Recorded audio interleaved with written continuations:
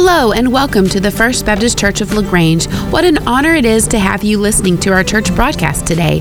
We hope that as you listen along, following in your Bible, that you experience the grace and presence of Christ just as strongly as we do every Sunday in our worship service.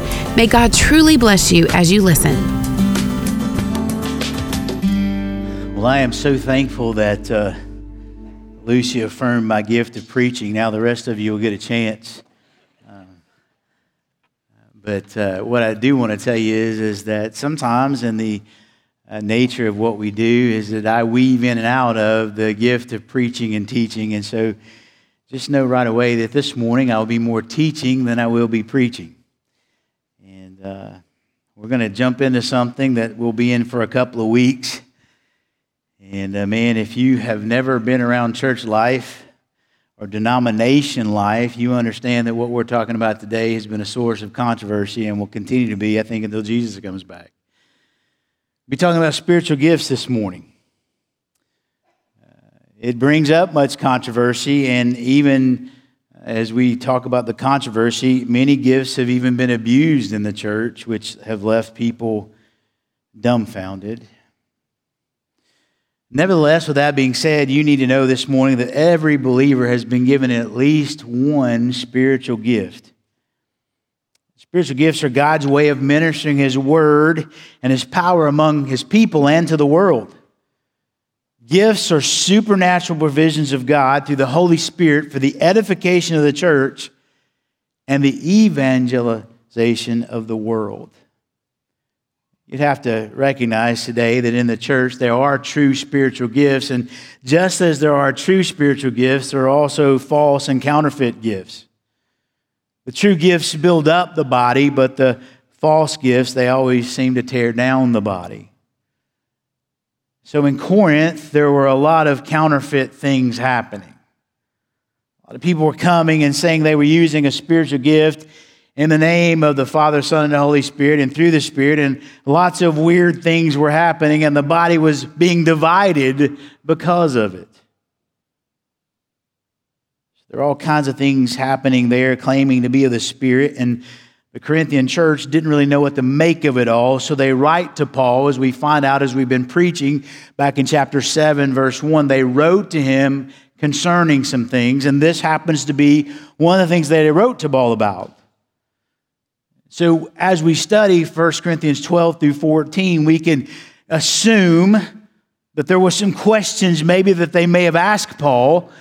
We don't know what they were, but based on his answers, we can kind of almost guess, and I want to say that, guess the questions. Maybe you are asking some of the same ones this morning. Questions like this: what are spiritual gifts? How many are there? Does every believer have them? How can a person know which one he or she has? How important are gifts for living and for the church? Here's a big one. What is the baptism of the Holy Spirit? Are all the gifts for every age, or were some gifts for a limited time? Are there false gifts? Is it able to make a counterfeit of a true spiritual gift? Questions like these ruminate throughout these verses. So Paul writes to the Corinthians in 1 Corinthians chapter 12, where we'll be this morning. And he says, I want to tell you guys about spiritual gifts. And I believe, just the word I'm going to use, he looks at it from three different angles this morning. And he really looks at it from five, but we'll cover three this morning and two next week.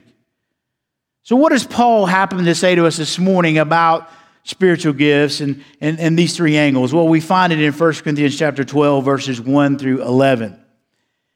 And so as is our custom here, because we want to honor God and His Word, I'm going to ask you to stand for the reading of God's Word. Paul says, now concerning spiritual gifts, brethren, say it with me, church, I do not want you to be what? That's what he says. So he's going to tell us what's going on. He says, you know that when you were pagans, you were led astray to the mute idols, however you were led. Therefore, I make known to you that no one speaking by the Spirit of God says Jesus is accursed, And no one can say Jesus is Lord except by the Holy Spirit. Now, there are varieties of gifts, but the same Spirit. There are varieties of ministries, but the same Lord. There are varieties of effects, but the same God who works all things in all persons. But to each one is given the manifestation of the Spirit for the common good. For to one is given the word of wisdom through the Spirit, and to another the word of knowledge according to the same Spirit, and to another faith by the same Spirit, and to another the gift of healing by one Spirit, and to another the effecting of miracles, and to another prophecy, to another distinguishing of spirits, to another various kinds of tongues, to another the interpretation of tongues. But one and the same Spirit works all these things, distributing to each one individually as He wills. May God bless the reading of His word, and you may be seated. Here's the first angle I believe Paul talks about. He looks at it about the spirituality and proof of the gifts. The spirituality and the proof of the gifts. The Corinthians had come, as you know, from very pagan backgrounds, and all that pagan worship and all the things that happened in pagan worship and it was affecting their understanding of the gifts. So Paul says in verse 1, he says, now concerning. It's almost like Paul says, okay, I've been teaching you things concerning other things, and now concerning spiritual gifts. Before he had addressed how they had perverted the Lord's Supper, so now he's going to address how they've perverted the spiritual gifts. The word, he says, concerning spiritual, if you look in your Bible there, the next word, gifts, should be in italics, because it is supplied here, but he tells us later that what he's talking about. So he says there, concerning spiritual, really, brethren. That word is an interesting word. It means that which has spiritual qualities and characteristics, which is under spiritual control. So it's the nature of these gifts. They're very spiritual in their nature. But then later he mentions the word gifts. And that is the word charismata, and it means freely giving or graced. These gifts are special endowments from God that are freely given to us for the work of the ministry. And so for those denominations that are more charismatic, now you know where that word came from. It's over the gifts that we argue about. But he says to them, he doesn't want them to be unaware. Now that is an interesting word there. The word unaware is the word agnoeo. And it means not to know, to be ignorant of something. That's the word we get the word agnostic from. When somebody says that they're agnostic, it means that they say, we just can't really know. Well, Paul says, I don't want it to be that you can say you don't really know what's happening with spiritual gifts. He's saying, I want you to know. So he teaches them that spiritual gifts are divine enablements. Listen to me. They're divine enablements for ministry. Here's the kicker, that resemble the Lord Jesus that he operated when he was on the earth. And now God wants those same gifts to be operating in the church of God so that the life and ministry of Jesus can be seen and felt in the church. Each gift had its perfect expression through the life and ministry of Jesus Christ. If you'll go back and look at his life, you will see these gifts at play. It's amazing. So when the church is using the gifts, then people can see and know the power of Jesus working in his church. So verse 2, he says, you know that when you were pagans, that word is interesting. That word is the word ethne. It really means peoples, but more specifically here, it means non-Jewish people, and it eventually came to mean anyone who was a non-Christian. So as we've seen in 1 Corinthians, one of the main characteristics of pagans was idolatry.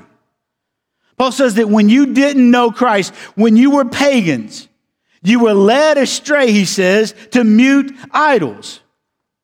Paul says that when we don't know Christ, we're led astray to dumb or mute idols. That word, to be led astray, means it was used of when prisoners would be led away by an armed guard to their prison cell or to be executed.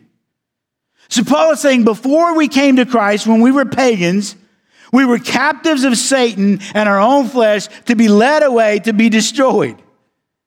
He cannot help. In other words, Paul says, somebody who is still a non-Christian can't help but be led astray into idolatry.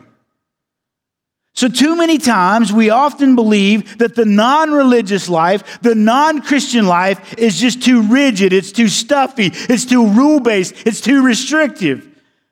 But Paul here teaches the opposite. He says the unbeliever, the one who doesn't follow Christ, is the one who's actually has the rules on them. They can't choose any differently. They have to go to idolatry. There's no choice. They've been led astray to it. He says, however you have been led. It says you've been led astray to dumb idols. That word dumb is the word aphonos. You heard the word microphonos. It means to project a sound. You guys have heard those words phonics, hooked on phonics. It means to say sounds. He says this is the word aphonos. The negative prefix in the Greek negates something, so it means to not make a noise. And that's what basically idols are. There are things that people worship, but they can't speak to them. They don't make any noise. They can't help.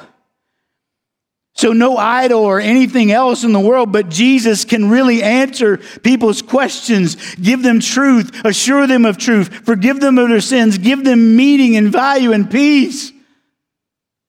So Paul says, verse 3, therefore I make known to you that no one speaking, now watch the contrast, no one speaking by the Spirit of God says Jesus is accursed, and no one can say Jesus is Lord except by the Spirit. Paul, help me there.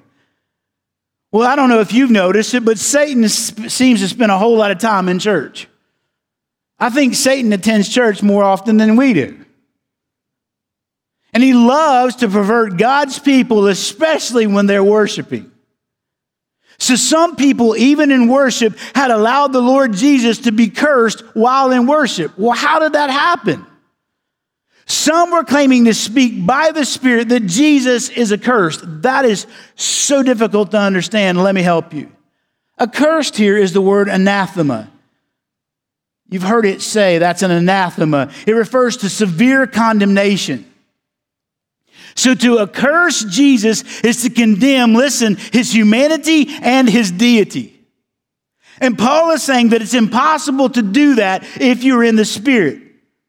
So how could some people say that about Jesus? How could they condemn him in his spirit or in his flesh, in his humanity? How? Because Deuteronomy 21:23 said that anyone who hung on a tree was accursed.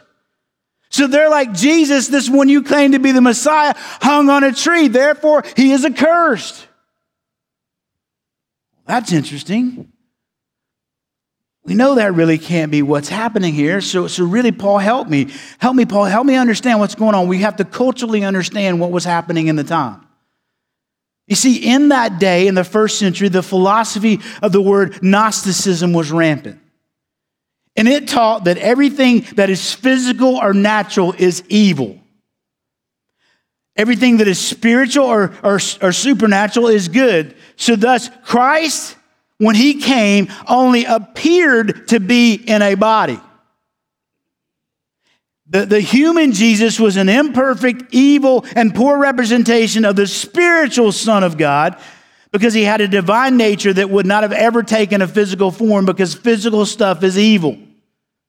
So Christ's Spirit descended on Jesus at his baptism and then returned to heaven before his crucifixion. Thus, Jesus died an accursed death as just a mere man.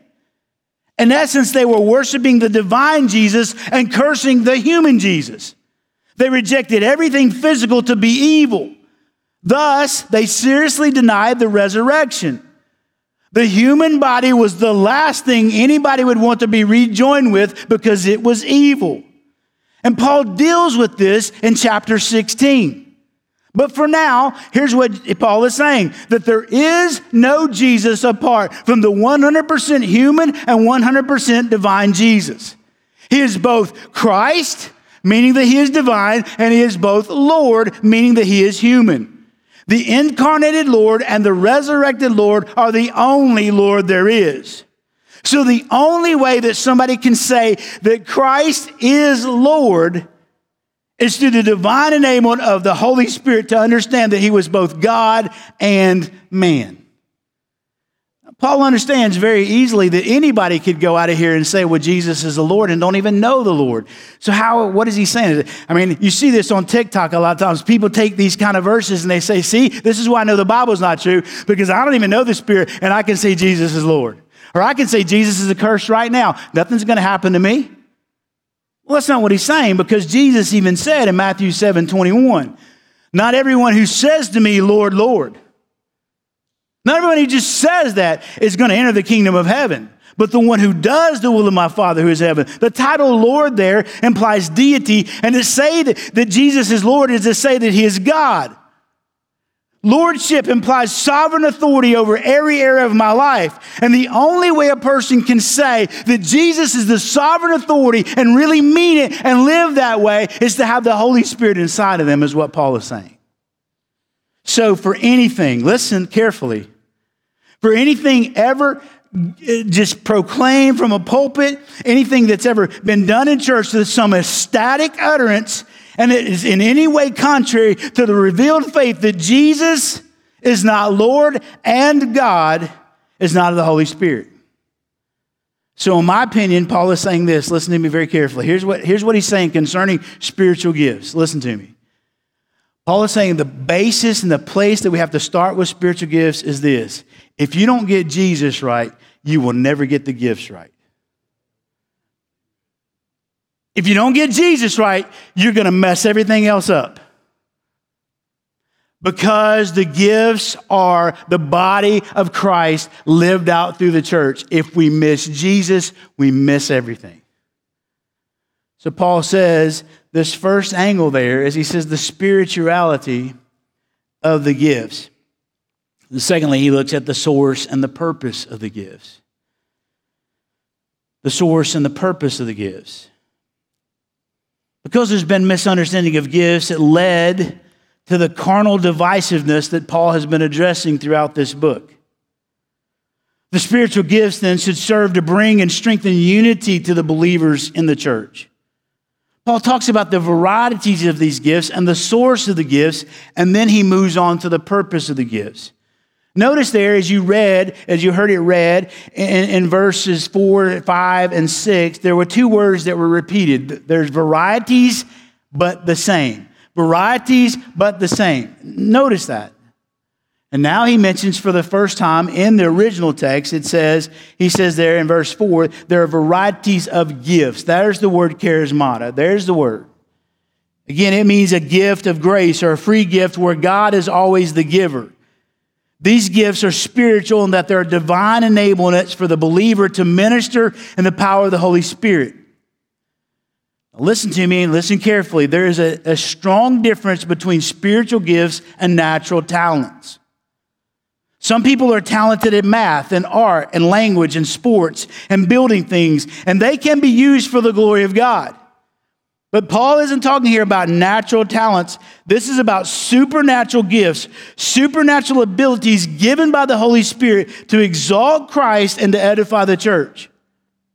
At the moment that you were born again and placed your faith in the Lord Jesus Christ, you received at least one gift to be used to exalt Christ and to edify the body. You received it at the moment of your salvation. And so God has put together all the parts of the body so that we can have all the gifts that we need to accomplish specifically what God has called us to do right here in LaGrange. Now, knowing that there's a variety of all these gifts and that everybody has one, listen to me, that's all in vain if you don't know what they are and you're not using them. There will be no way we can effectively grow this church, edify this church, and reach this community unless every single person in this room knows your gift and you're actually using it. It's not going to happen. So to accomplish the great task that the Lord Jesus in his sovereignty has decided for us here at First Baptist Church, he said there are a variety of gifts. That word variety means apportionments, allotments, or distributions. God distributes his gifts in many forms, in many ways, in many varieties, but they're still the same Spirit from which they come. And he's going to list a lot of these gifts. He's going to tell us there's all kinds of varieties. There's administration and leadership and mercy and prophecy and teaching and wisdom. There's all kinds of gifts. We need all kinds of things. There's a variety of gifts, but the same Spirit. Verse 5. There are a variety of ministries and the same Lord. Christians with the same gift may be led to minister those gifts in different ways. It's interesting because somebody with the gift of teaching may use it to minister to children. Another person with the gift of children, that'd be good. The gift of teaching may minister to adults. Another person with the gift of teaching may teach on Wednesday night to a Bible study. There's different ways that the same gifts can be used. That's what he's saying there. There's a variety of the way that the Holy Spirit may use your gift to minister to other people. The word ministries there is a word from which we get servant, to serve, or deacons. Remember that the Bible says that Jesus came to serve others. Notice here he says that it's from the same Lord.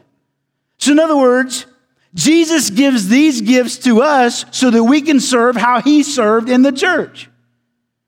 These gifts are never for self-edification and never for self-service, but for a service to others. Thus, listen carefully, a gift exercised in private is a perversion of a spiritual gift. It is never to be exercised for you. It is always to be ministered to other people. That would help us with a lot of the controversy that goes on. Peter says it this way in 1 Peter 4:10.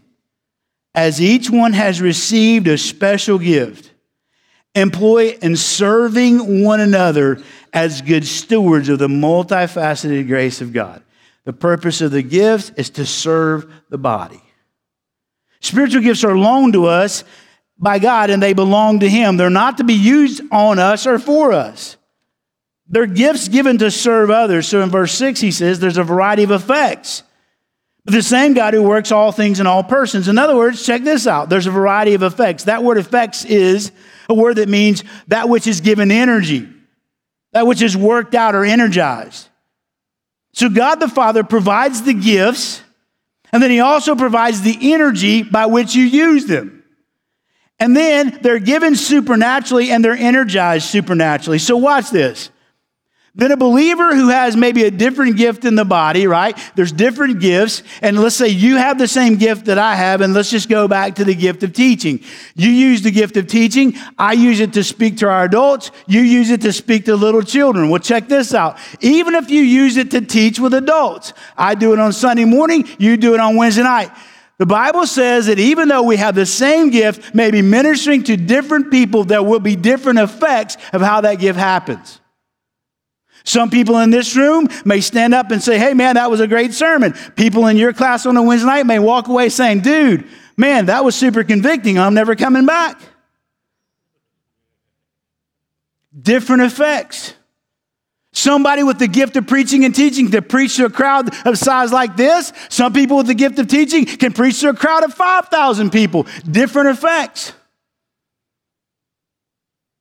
And if we're not careful, we get jealous over that stuff. And that's why he says it's the same Spirit, it's the same God, it's the same Lord that works all things in all persons. It is not you doing it. It is the Spirit of God through you that's doing that. That's why you can't take the credit. So the effects are up to God. I mean, it's his church, right? Did you notice it, though? I don't know if you noticed it. The true source. I don't know if you're paying attention here. The Trinity is right there. Did you see it? He says there in verse 4, the same Spirit. Verse 5, the same Lord. And verse 6, the same God. You know where the spiritual gifts come from? The triune God. God the Father, God the Son, and God the Holy Spirit. It's just right there. It's just so amazing. So then, there's different gifts, there's different ministries, there are different outcomes, but the same Spirit. Verse 7.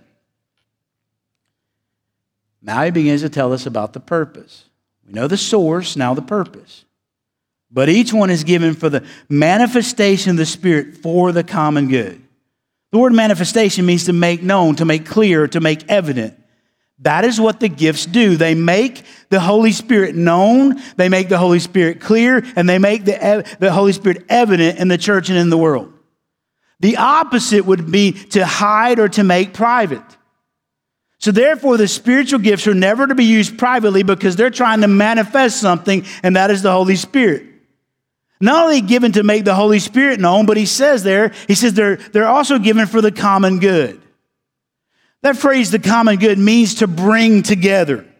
It can mean to help or to be advantageous. Thus, the gifts are given to help build up the church, to edify the people who come together in his name.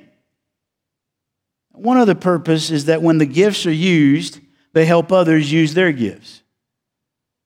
I mean, think about it. If I didn't use my gift, I couldn't encourage you to use your gifts. When Sarah, our children's minister, used her gift, other people are like, man, I love children. I want to go help children. Can I sign up to help children? And Sarah always says yes. But somebody working and seeing Sarah love on kids, they're like, man, I love kids. I want to be like she. I want to love kids like she does. So they get involved. And the next thing you know, they're teaching kids along with her because her using her gift helps other people use their gifts. One other purpose is that when gifts are used or when gifts are not used, they discourage people from using their gifts. You see, when I use my gift, it may equip you to do the work of the ministry. When somebody uses their gift of administration, it helps other people get free so that they can use their gift. Conversely, the same thing happens when you don't use your gift, other people aren't helped to use their gift. But because they all come from the same source, they all have the same value. You need to understand that some gifts are seen, like the one I'm using right now. It's seen. Some gifts are not seen. There's some people right now back in the nursery who have the gift of helps, and they're just helping take care of our babies. They're not seen, but they are tremendously valuable, wouldn't you say? Some gifts are verbal, some are not. Some are out front, some are not. But they all have the same value and source and purpose. And so far, we've quickly looked at spirituality and the proof, the source and the purpose, and lastly, let's look at this very quickly, the scope and particulars of the gifts. Now, thorough study of the gifts will reveal that gifts can be broken down into three broad categories. I'm going to be teaching you my Baptist theology here unapologetically. Okay? If you disagree with what I'm fixing to say from here on out, you can still come here. We can still minister here because we're not going to be divided over this kind of junk, okay? I'm just telling you what I believe the Scripture says, and you can hold your clear conscience and disagree with me. Is this okay? This is not one of the cardinal doctrines that we're going to fight over here in this church. So just know, I'm telling you my Baptist theology that I got from the Word of God. So in particular, from 1 Corinthians 14 and 1 Peter 4:11, I think we can break the gifts into three broad categories, those being sign gifts, those being speaking gifts, and those being serving gifts. The sign gifts were given to authenticate the apostles' message and the Word of God until the completion of the Scriptures. Once the completion of the Scriptures happened, the sign gifts passed off the scene. And then we have the speaking gifts. But before that, if you're wondering, what would be some of the sign gifts? Those would be miracles, healings, and tongues and the interpretation of tongues. I believe those have fallen off because their purpose has been for a sign, and the sign was received and known and now is no longer a part of the body. The speaking gifts would concern the Word of God. Those would be gifts like prophecy, knowledge, wisdom, teaching, and exhortation. The serving gifts are used to minister in other ways that don't necessarily concern the Word, but are a part of the Word in action. And those gifts are like leadership and helps, giving, mercy, faith, and discernment. So Paul here mentions some of these gifts. And there are other places in the Bible that mention the gifts. We see in 1 Corinthians 12 through 14, like we have here, Romans 12, 6 through 8, Ephesians 4:11, and 1 Peter 4:11. Now in our text here, you're going to see that there are 13 gifts listed. Over in Romans, he lists 7. In Ephesians, he lists 5. And in 1 Peter, he lists 2. After you take the ones that are different and the ones that are same and you put together them in a list, you can have up to 21 different gifts that are listed in the Scripture. But here's the point. That isn't to tell us how many there are. Paul's just telling you there's a whole lot of variety, and here's just a few of them. So I believe that there are far more gifts that exist than actually are recorded here in Scripture. But we're not going to fight about that kind of stuff. He's just using this to illustrate the variety and the expressions of the gifts and to show the common purpose of them all is going to be for the good of the church and the glory of God. And we're not going to fight over it, and we're not going to disagree, but I'm just going to tell you my thoughts because that's what I have to do. Verse 8, he says, to one is given the word of wisdom. The word of wisdom there is the word logos. That tells you it's a speaking gift because it comes from the word, the written word of God, the living word, Jesus Christ. So the gift of wisdom concerns the word of God. It's a word of wisdom. The word for wisdom is Sophia, and it means to understand God's will and to apply it in appropriate ways. It's the skill of wisdom. But if I knew what an iron was, man, I might have a lot of knowledge about how it is put together, how the heating element. But if I don't know how to use an iron, what good is it going to do? I need wisdom. Wisdom is the application of how to take the knowledge and do something with it. A lot of people have a lot of knowledge about the Bible, but the people with the gift of wisdom, they actually know how to help you apply it. It must be said, though, that the application will always be in accordance with what God has already revealed. If somebody tells you the way you apply this principle in the Scripture is to go get a divorce when there's not a biblical reason, that's not a proper application. Are you with me? Then he says there's a word of knowledge. To some are given the word of knowledge. Again, there's that word logos, so we know this is a speaking gift. This refers to the ability to perceive and understand the truths of God's word. God gives certain people the ability to study and understand context and words, related passages and truth to provide that understanding to other people. It's the ability to tell somebody what God is saying from the Bible. That's what this gift really is. Too many people in other denominations say, hey man, the Lord gave me a word of knowledge and here's what you're supposed to do tomorrow. But I don't know what that is. And God may be doing that, but it's not the biblical definition of a word of knowledge. It's just not there. I'm sorry. I'm not going to disagree with you over whether it's real or not. I'm just telling you that ain't what we're talking about here. Because it's the ability to tell somebody what God is saying in the Bible. These people may desire to be trained in languages, history, and theology. That's me. And the writers of the Bible had that gift in a unique way. But once the writing of the Bible came, the gift to receive new truth or new revelation ceased. There is no new thing coming out. This is it, folks. So I don't have to have a word of knowledge about something new. I need to have the word of knowledge to know what's written in the old, amen. Anyone today can claim to have a divine revelation not found in the word of God. And that person, in my opinion, would be a deceiver and a liar because it's already been here. I know that's strong, but I'm just telling you my thoughts. Verse 9, to another faith by the same Spirit. Now, we all have saving faith, but this is supernatural faith. It is the ability to trust God for impossible things and to not let him go until it happens. It's the supernatural ability to lay hold and claim to what God has already spoken.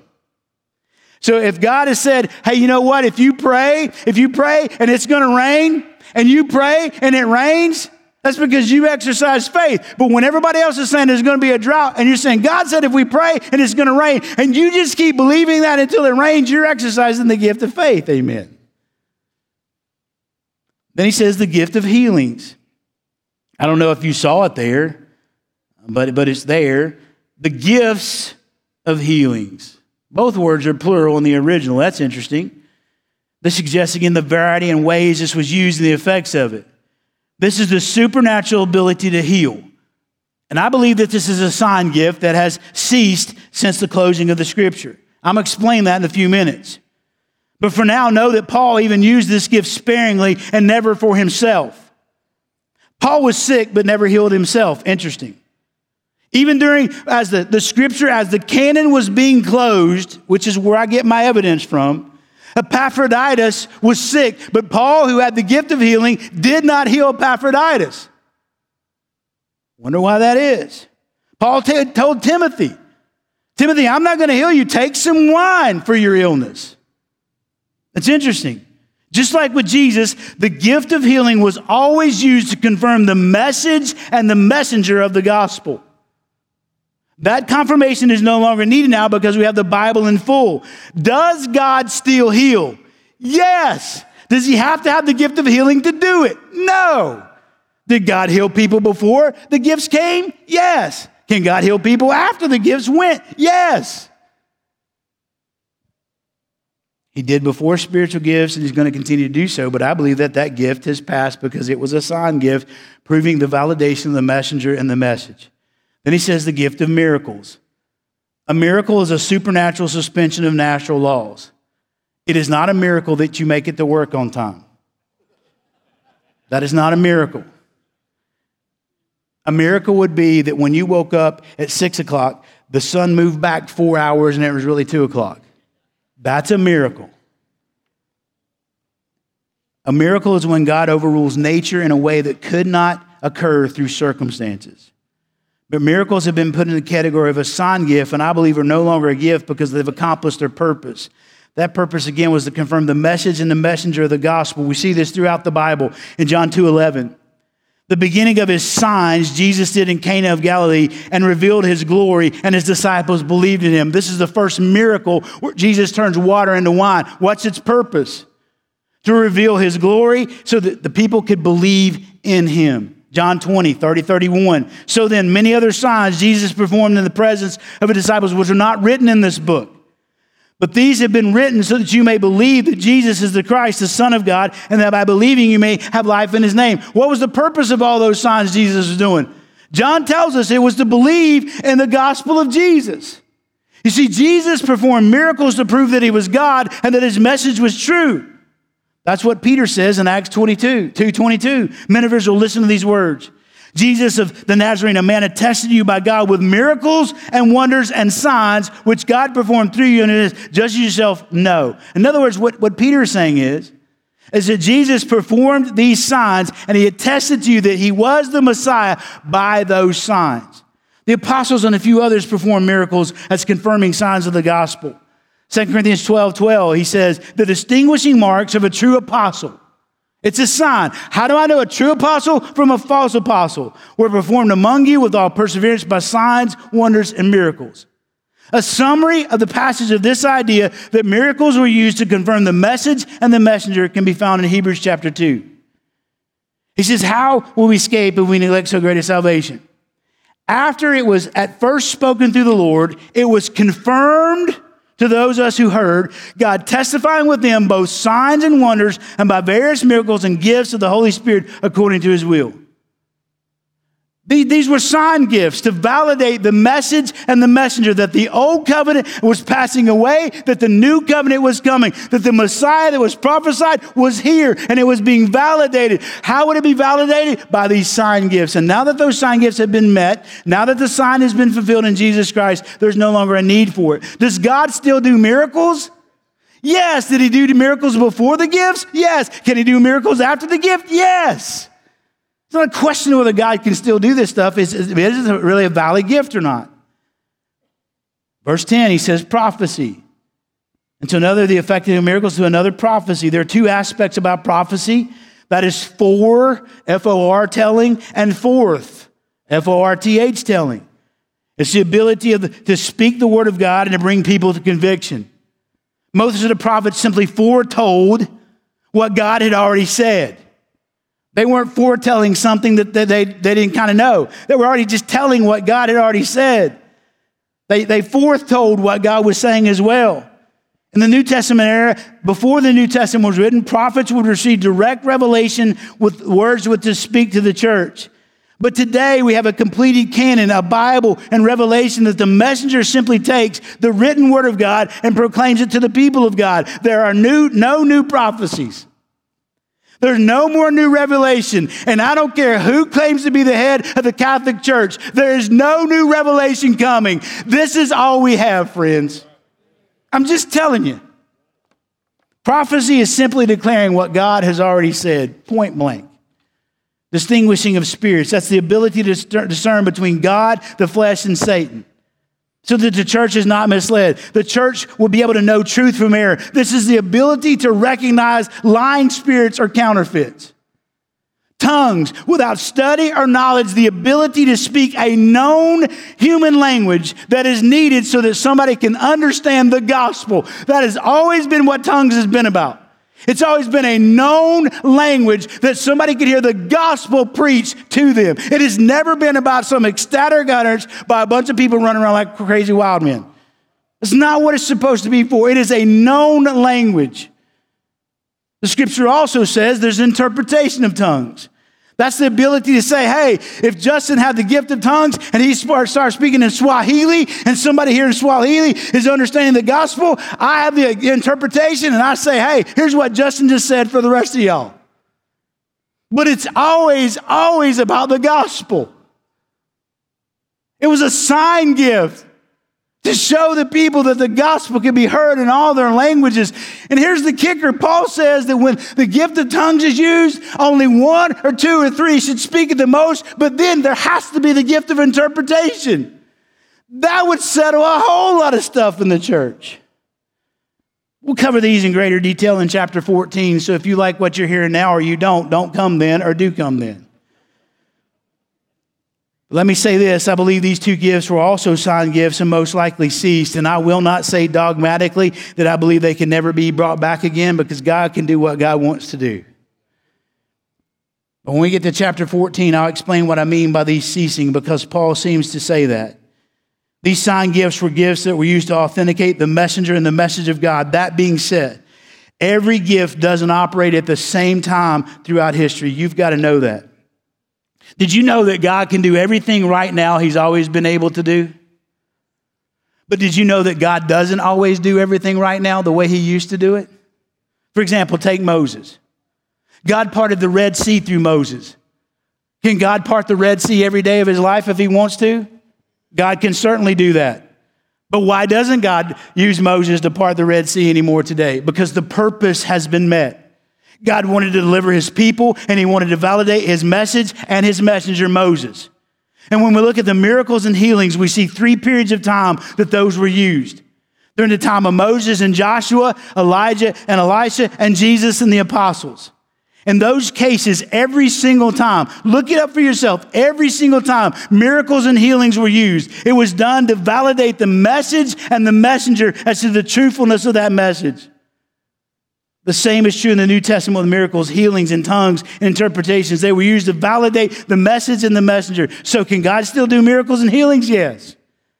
But His purpose in history and the Word of God for doing these things was in special times through special people with a special task to validate the message and the messenger. Therefore, in my opinion, and that's my humble opinion, they're no longer needed or operational. Verse 11. But one and the same Spirit works all these things, distributing to each one individually just as He wills. God supernaturally and sovereignly gives these gifts. That's the 5th time here in this passage that there's a reference to the Holy Spirit being the giver. But notice something else. The Holy Spirit gives to each believer. Did you hear that? Every believer in this room has at least one spiritual gift. And one more point is that He gives as He wills. The Holy Spirit gives as He wants you to have that gift. That tells me that we aren't to pray for spiritual gifts. And a lot of churches, they say, pray that you have the gift of tongues, or pray that. That's not what Paul says. Paul says the Holy Spirit gives as He wants. It's interesting. So not everybody should seek these. They should just receive the ones that God has given. And you get them at your birth. So if you're still praying for a spiritual gift, you already got it when you were saved. You just got to activate it.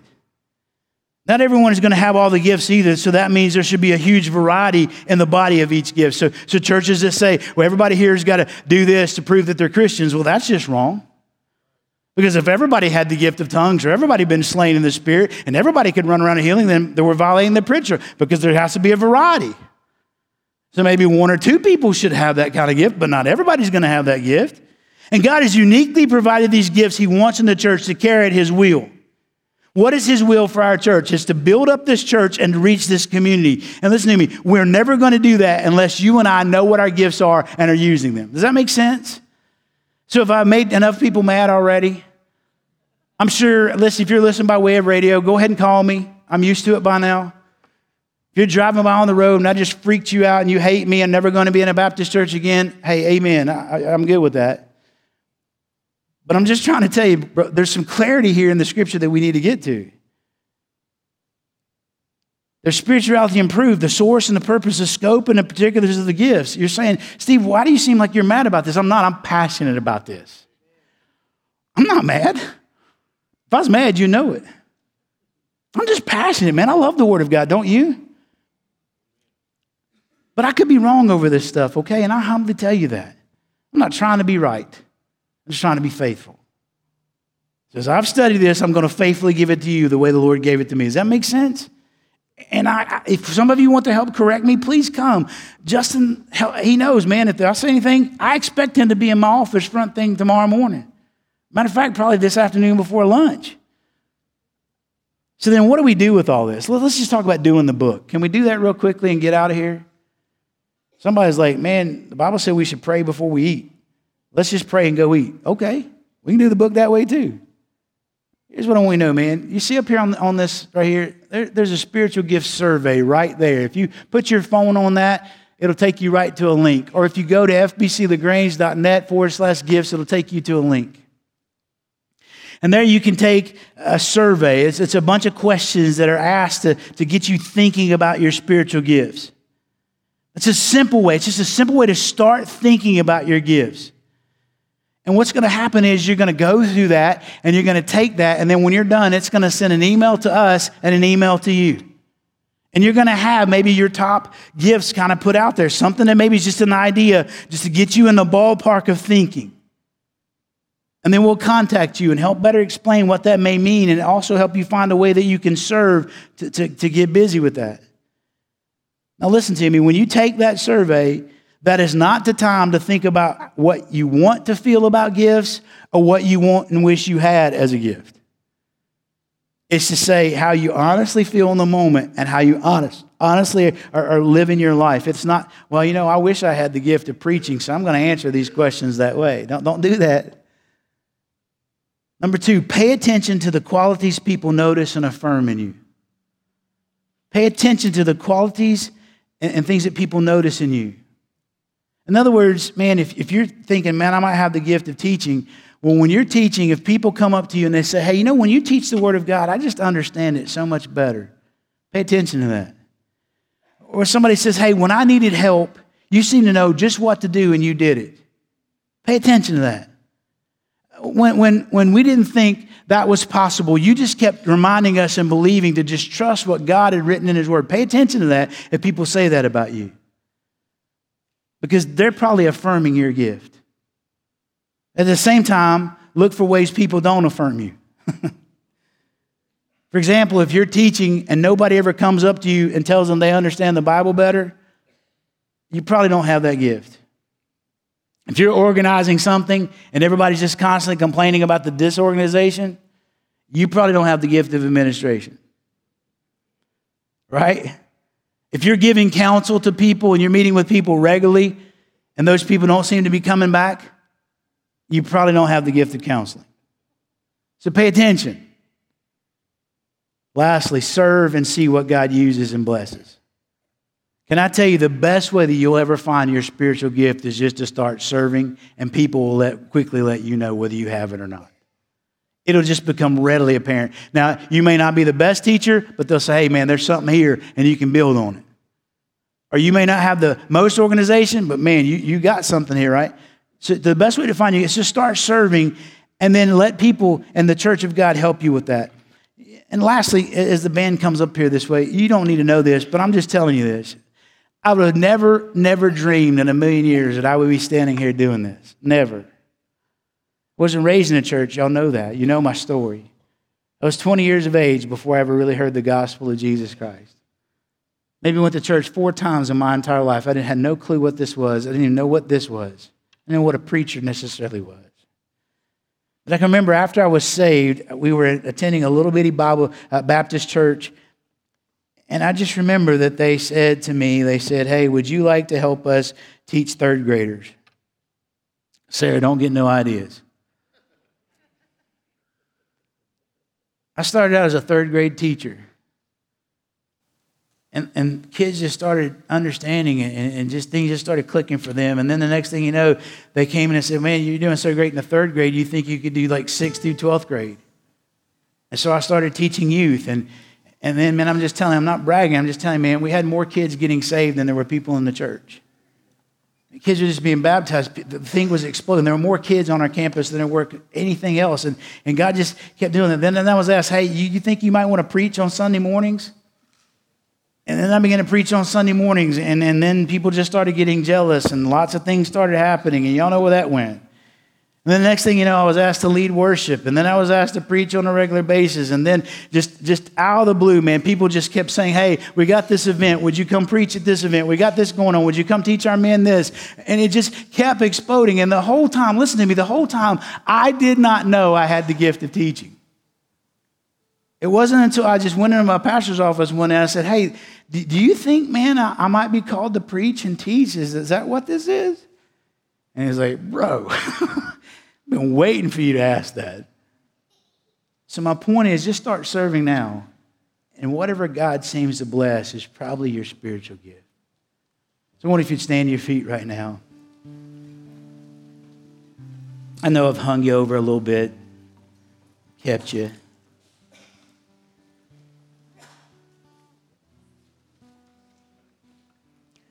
But I guarantee you, I'm going to say this in love, if you're an Astros fan, you didn't mind going into overtime the other night.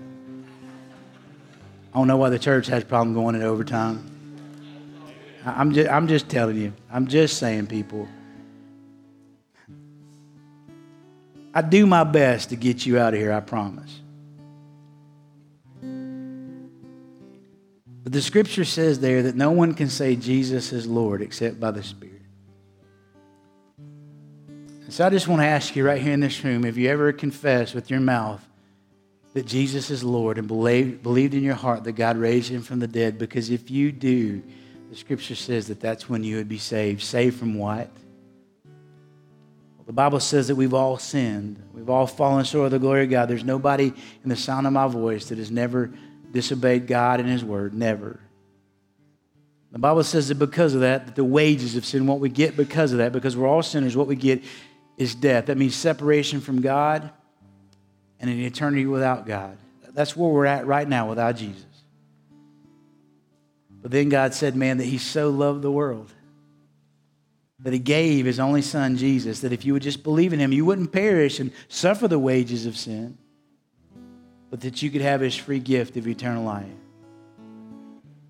So therefore, the Bible says that if you just confess with your mouth that Jesus is Lord, that you want him to be the sovereign ruler of your life, that you want to turn, you're living for you and your way, and you want to turn. That's a big word that means to repent.